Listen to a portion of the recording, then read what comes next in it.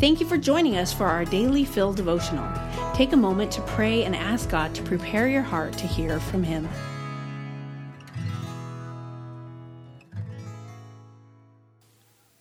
Hello, friends. This is Lynette, and today I will be reading a devotional titled Our Promise by Margie Hill. The peace offering in Leviticus 3 is not about making peace. Rather, it is about celebrating peace.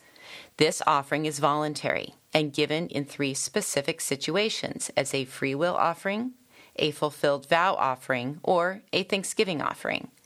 In all cases, the worshiper is praising God for His absolute goodness. Perhaps this offering is better understood in Hannah's story. Hannah desperately wanted a child, but Scripture teaches that the Lord had closed her womb. And whenever the time came for Elkanah to make an offering, he would give portions to Peninnah, his wife, and to all her sons and daughter. But to Hannah he would give a double portion, for he loved Hannah, although the Lord had closed her womb. And if it being barren wasn't difficult enough, her rival Peninnah continued to severely provoke her. Year after year, as the family went up to the house of the Lord, Peninnah provoked Hannah, causing her to weep and not eat.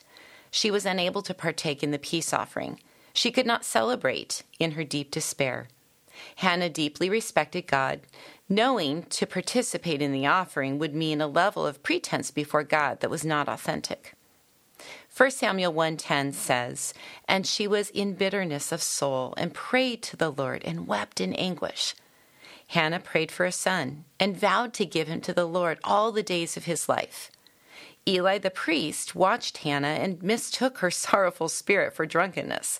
But Hannah assured him she was not a wicked woman, only a woman who had spoken out of an abundance of grief and sorrow. Until now.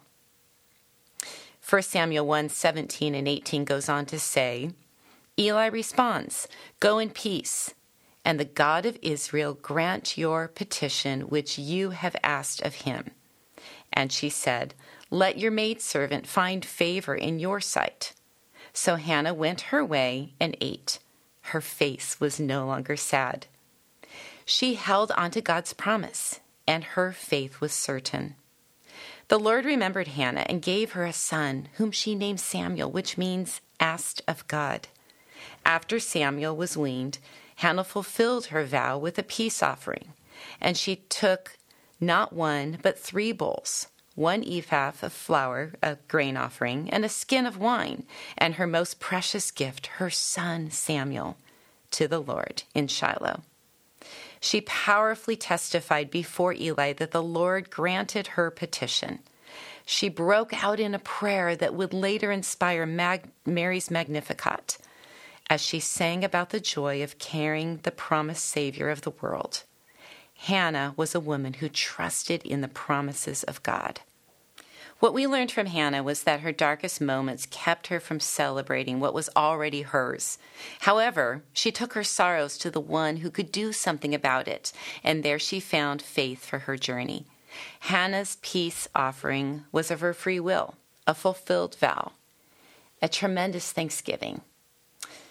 God is faithful to keep His promises as we promise to trust His good and perfect plan for our lives, and that is worth celebrating. Daily Fill Devotionals is a ministry of Emmanuel Faith Community Church.